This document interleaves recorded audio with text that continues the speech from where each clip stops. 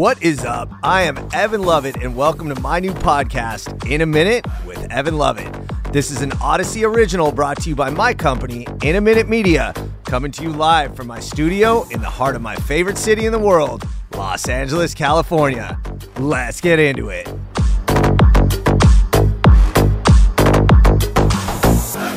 Yo, what is up? This is episode number 7 coming to you from the I Am Studios here in the heart of Los Angeles. Let's jump right into the rundown of this week's episode. So we're going to lead off with something that happened in LA this week. And this is going to be a big segment, an important segment. There was a ferocious article in the LA Times that really painted Los Angeles in a terrible light. So I'm going to give my thoughts on that. Then I'm going to dive into what I learned, which took me back to the day I was born. I'm talking about the Children's Hospital Los Angeles. This is a good little segment here. Lastly, if you're going to do one thing in LA this weekend, do this. There's a place in the heart of the city that doesn't get enough credit for its history, and it's an awesome place to walk around with the family, really feel Los Angeles, and of course, eat some awesome food. All right, y'all, let's get into it. Okay, something that happened in LA this week. Now look, part of this is going to be graphic, so if you're listening with the family, please take note. This is important, and it is fodder for everybody, but I just want to throw that out there before we really dive in. So there was this harrowing article in the LA Times. It was entitled, LA Riders Bail on Metro Trains Amid Horror of Deadly Drug Overdoses and Crime. Whew.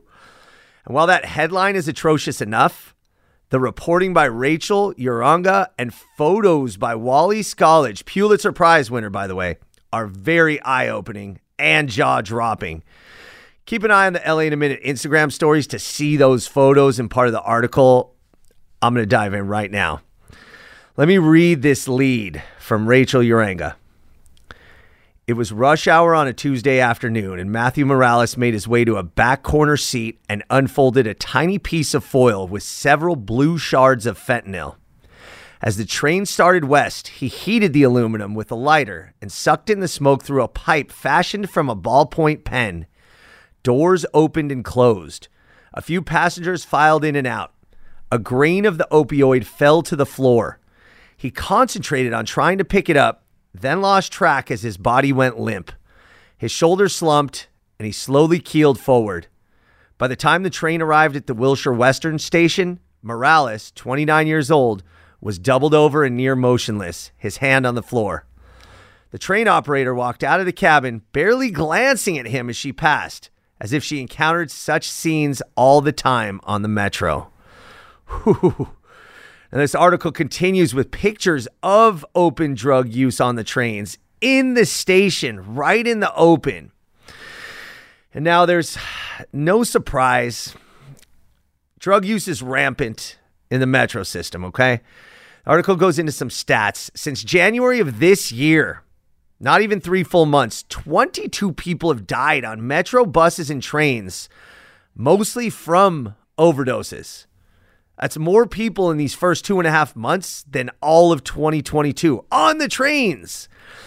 Serious crimes such as robbery, rape, and aggravated assault soared 24% last year compared with the year previous.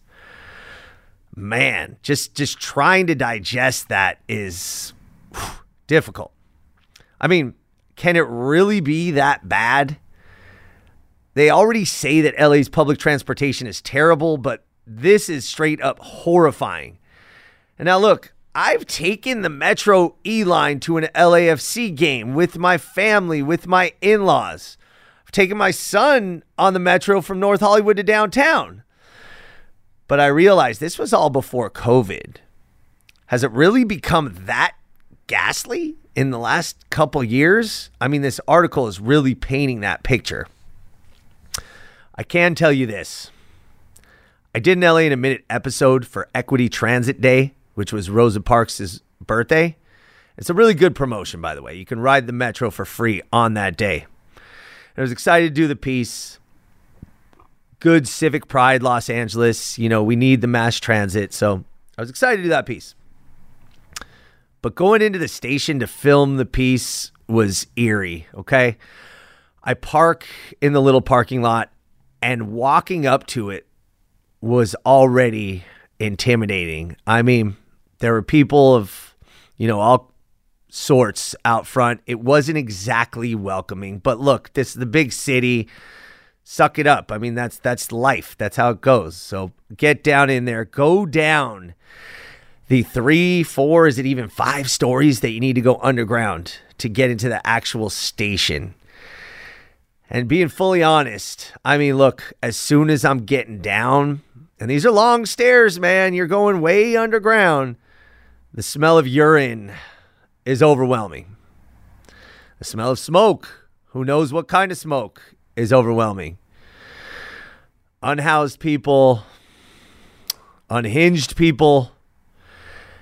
And it was a pretty intimidating scene, okay? And look, maybe subconsciously being in a dark underground space automatically becomes more fear-inducing. But again, in this article, here's another quote. We don't even see any business people anymore. We don't see anybody going to Universal. It's just people who have no other choice than to ride the system, homeless people and drug users. And accordingly, we're seeing the ramifications. I mean, looking at these numbers, the ridership on the gold line, the premier line, is at 30% of pre-pandemic levels. And the red line is only at 56%. How about that new $2.1 billion Crenshaw line that was touted as a bright spot with little crime? Well, maybe that's because it's only at about 20% of the expected riders. There's only 2,100 average weekday boardings compared to the expected 10,000. So is this chicken and egg, or how does this work? Are people not riding because LA is that city that, mass transit's just never going to work, or people being discouraged because these numbers are down? I mean, expectations are one thing, but even just doing a comparison, the numbers are down. Is it because of the situation down there? Well, first, let's look, what is Metro doing about this? Okay. What is LA doing about this? So last year alone in 2022, transit officials committed $122 million trying to make the system, which is 105 stations and 12,000 bus stops, 105 rail stations, that is, and 12,000 bus stops. They spent $122 million trying to make the system feel safer by placing 300 unarmed ambassadors to report crimes and help passengers. Now, I don't want to get into policing. I will down the road, and I absolutely am. There's going to be an LAPD episode of LA in a Minute long form that's going to be freaking awesome, and it's going to be real, and it's going to be honest. So I don't want to get into that quite yet. But we know there is this debate, right? Over policing is an issue, especially here in Los Angeles, but so is under policing, right? And there's people equally opinionated on both sides, and I get it. I see both sides. So this $122 million with the unarmed ambassadors, this is part of what officials are touting as a, quote, multi-layered approach to improving a system that's becoming emptier and more dangerous over recent years. Now, keep in mind, we've sunk billions of dollars into the expansion of the rail lines. And on the surface, it is a good idea. I mean, people need to get around. Our freeways are choked. Our roads are choked. It is great in theory to have these trains and to have this ability, but you got to keep them safe. Those ambassadors, what kind of impact are they having? Well, since they're not law enforcement, they report things to law enforcement. Keep in mind, there's no active LAPD station down in these stations. And law enforcement says they can only do so much. During the final 3 months of 2022, LAPD made 49 arrests for drug-related offenses on the red line in 3 months. That doesn't seem like that many, especially when the LA Times photographer can just go down to the station. And you're going to see these pictures again on my LA in a Minute feed and snap these pictures of drug use out in the open on the trains and the stations. 49 arrests isn't that much, but they were arrests. But get this. Of those 49 arrests in the last 3 months of 2022, only one resulted in a criminal filing. So, I mean, again, that's a different topic, but I can tell you that that's not making me feel safe. And it's downright scary. It is. But is it fear? Or is it just, hey, we're in Los Angeles and we don't need these trains? I mean, this is a tough city to make your way with daily mass transit. Listen, I worked in El Segundo for 3 years and I was living in Valley Village. This was our first apartment after we got married. And that's one hell of a commute via car. It was an hour to get there, hour and a half to get back. You're spending 2.5 hours a day in the car, wasting your life. You see your health meter just going down. I didn't like commuting. So I looked into taking the train. I thought it was a great idea. Dude, I'm kind of close to North Hollywood. What's it going to take to get me on the train down to El Segundo? Well, that commute via train would be 2 transfers and a little bit more than 2 hours.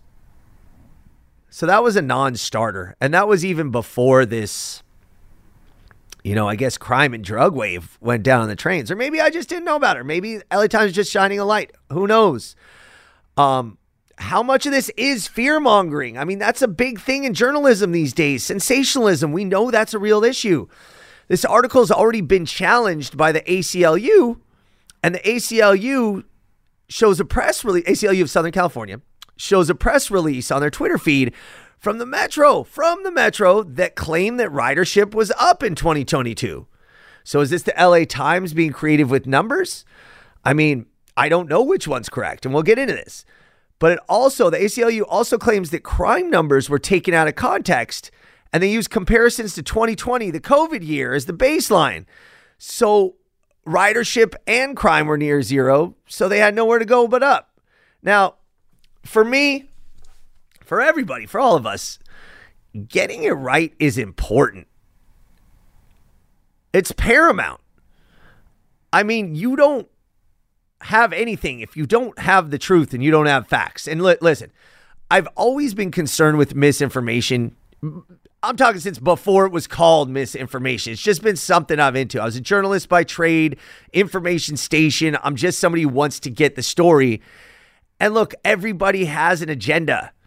You need sources on all sides and verification from real sources to find the truth. And especially for me, as LA in a minute, accuracy and truth are my currency. If you listen to LA in a minute and watch the episodes, you know that I strive to be right down the middle on everything and to be accurate with information. And this is tough, but it's important. But like I said, man, when I was down there, it was a scene that I was not very comfortable with. And the truth is, I probably won't be taking my son or wife on the Metro anytime soon.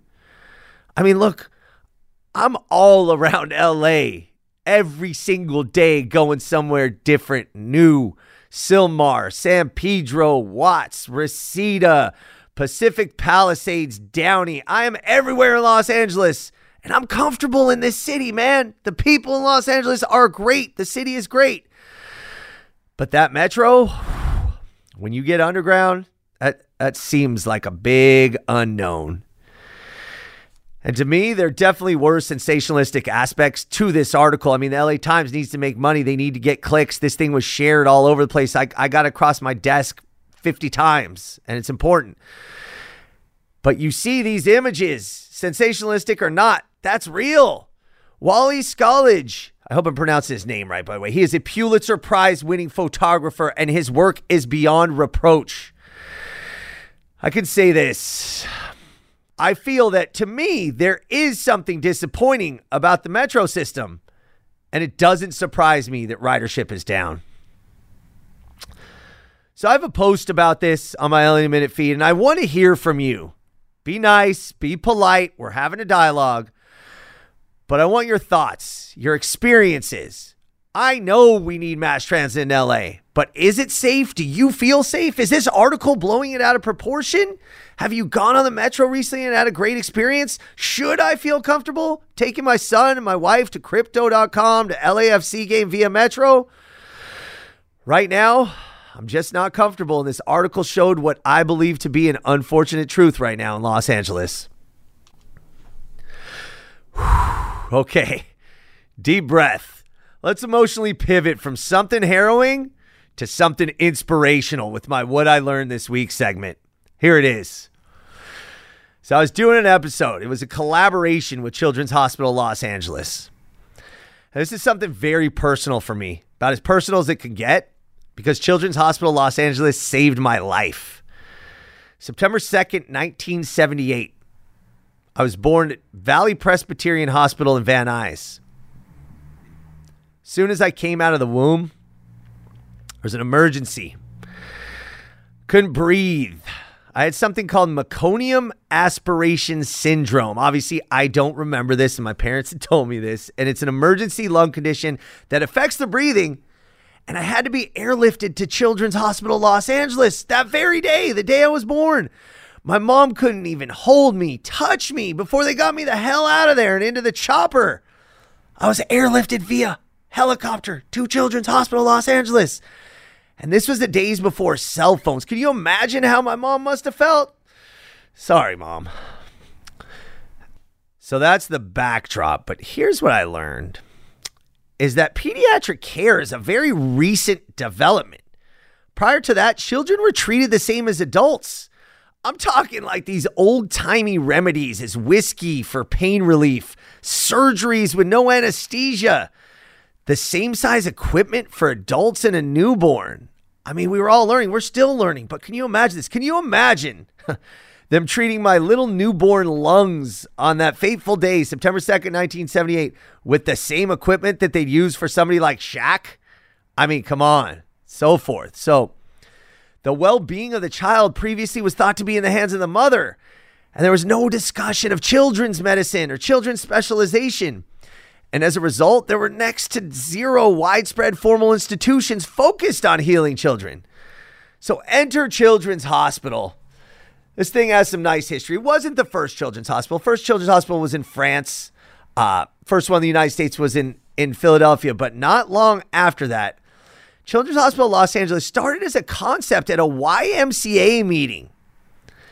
There was a women's philanthropic group organization that said, we need a children's hospital. And the city council took it up and they said, let's do it. This is 1901, Los Angeles. Population of LA was barely more than 100,000 people at this time, right? But the world was changing and evolving. So they put up this children's hospital. It was a 2-story building with enough room for 14 patients. And get this, the one doctor at the time, would do house calls on horseback. The surgery suite was in what was the kitchen pantry when it was a house.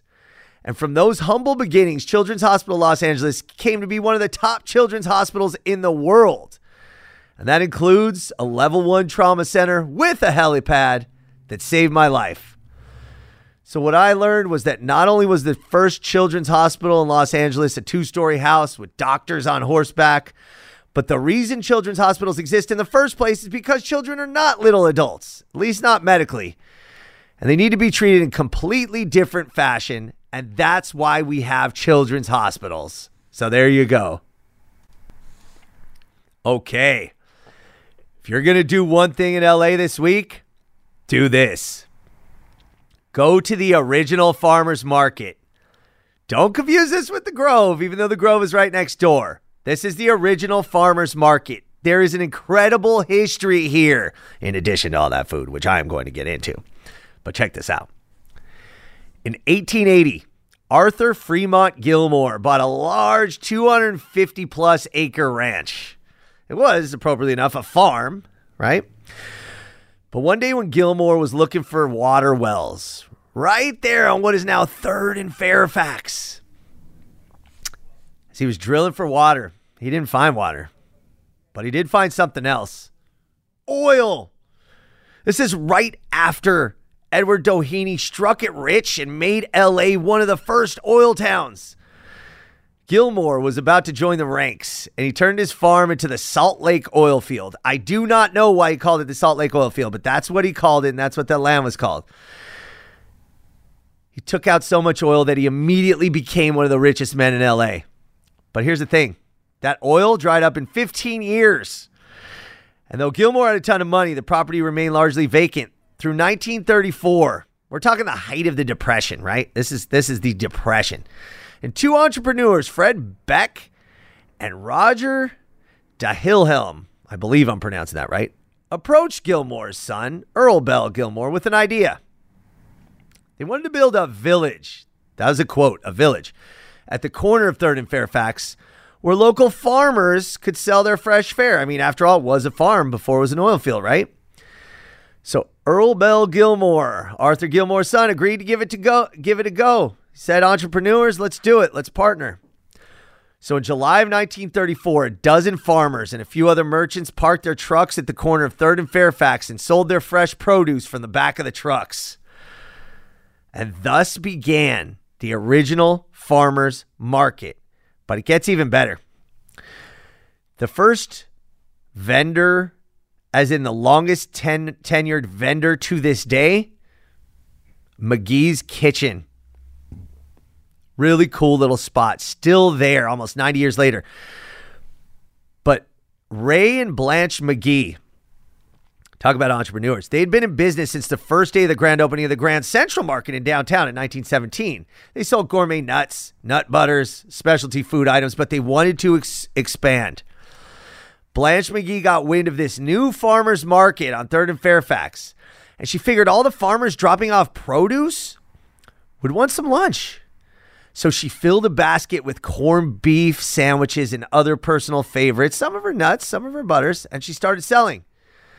Fast forward to 2023, and this LA institution, McGee's Kitchen, is still going strong and still selling the same delicious corned beef. So check that out when you go to Original Farmers Market. I mean, that is history. But also for me personally, don't miss Dupar's. Also at the Original Farmers Market. Best damn pancakes in Los Angeles. I'm telling you, I used to go to that Studio City location before it became a Sephora. But those were special pancakes. And guess where that was founded? That's right. The first location of Dupar's was founded in 1938 at the LA Farmers Market by James Dunn and Edward Parsons, who combined their names, by the way, Dunn, Parsons, Dupar's, to create the restaurant's name.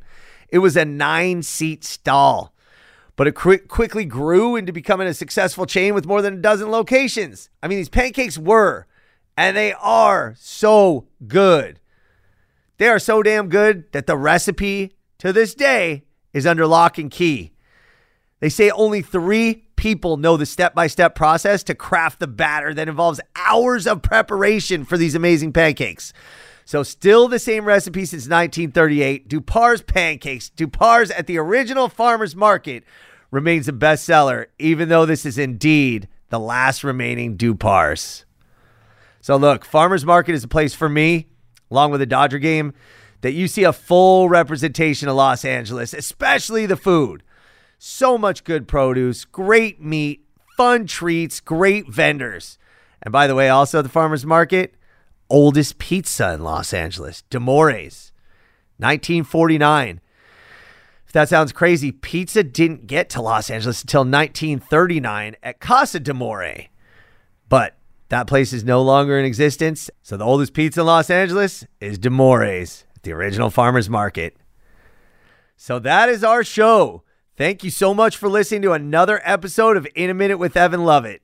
Enjoy your day, your weekend, your week. Don't forget to subscribe and give a 5-star rating. It really helps, and I do appreciate it. Working hard, trying to get better, get tighter every episode. Think we got something good going. And lastly, send the podcast to a few of your friends. It'll mean a lot to me. All right, y'all. It's been a minute.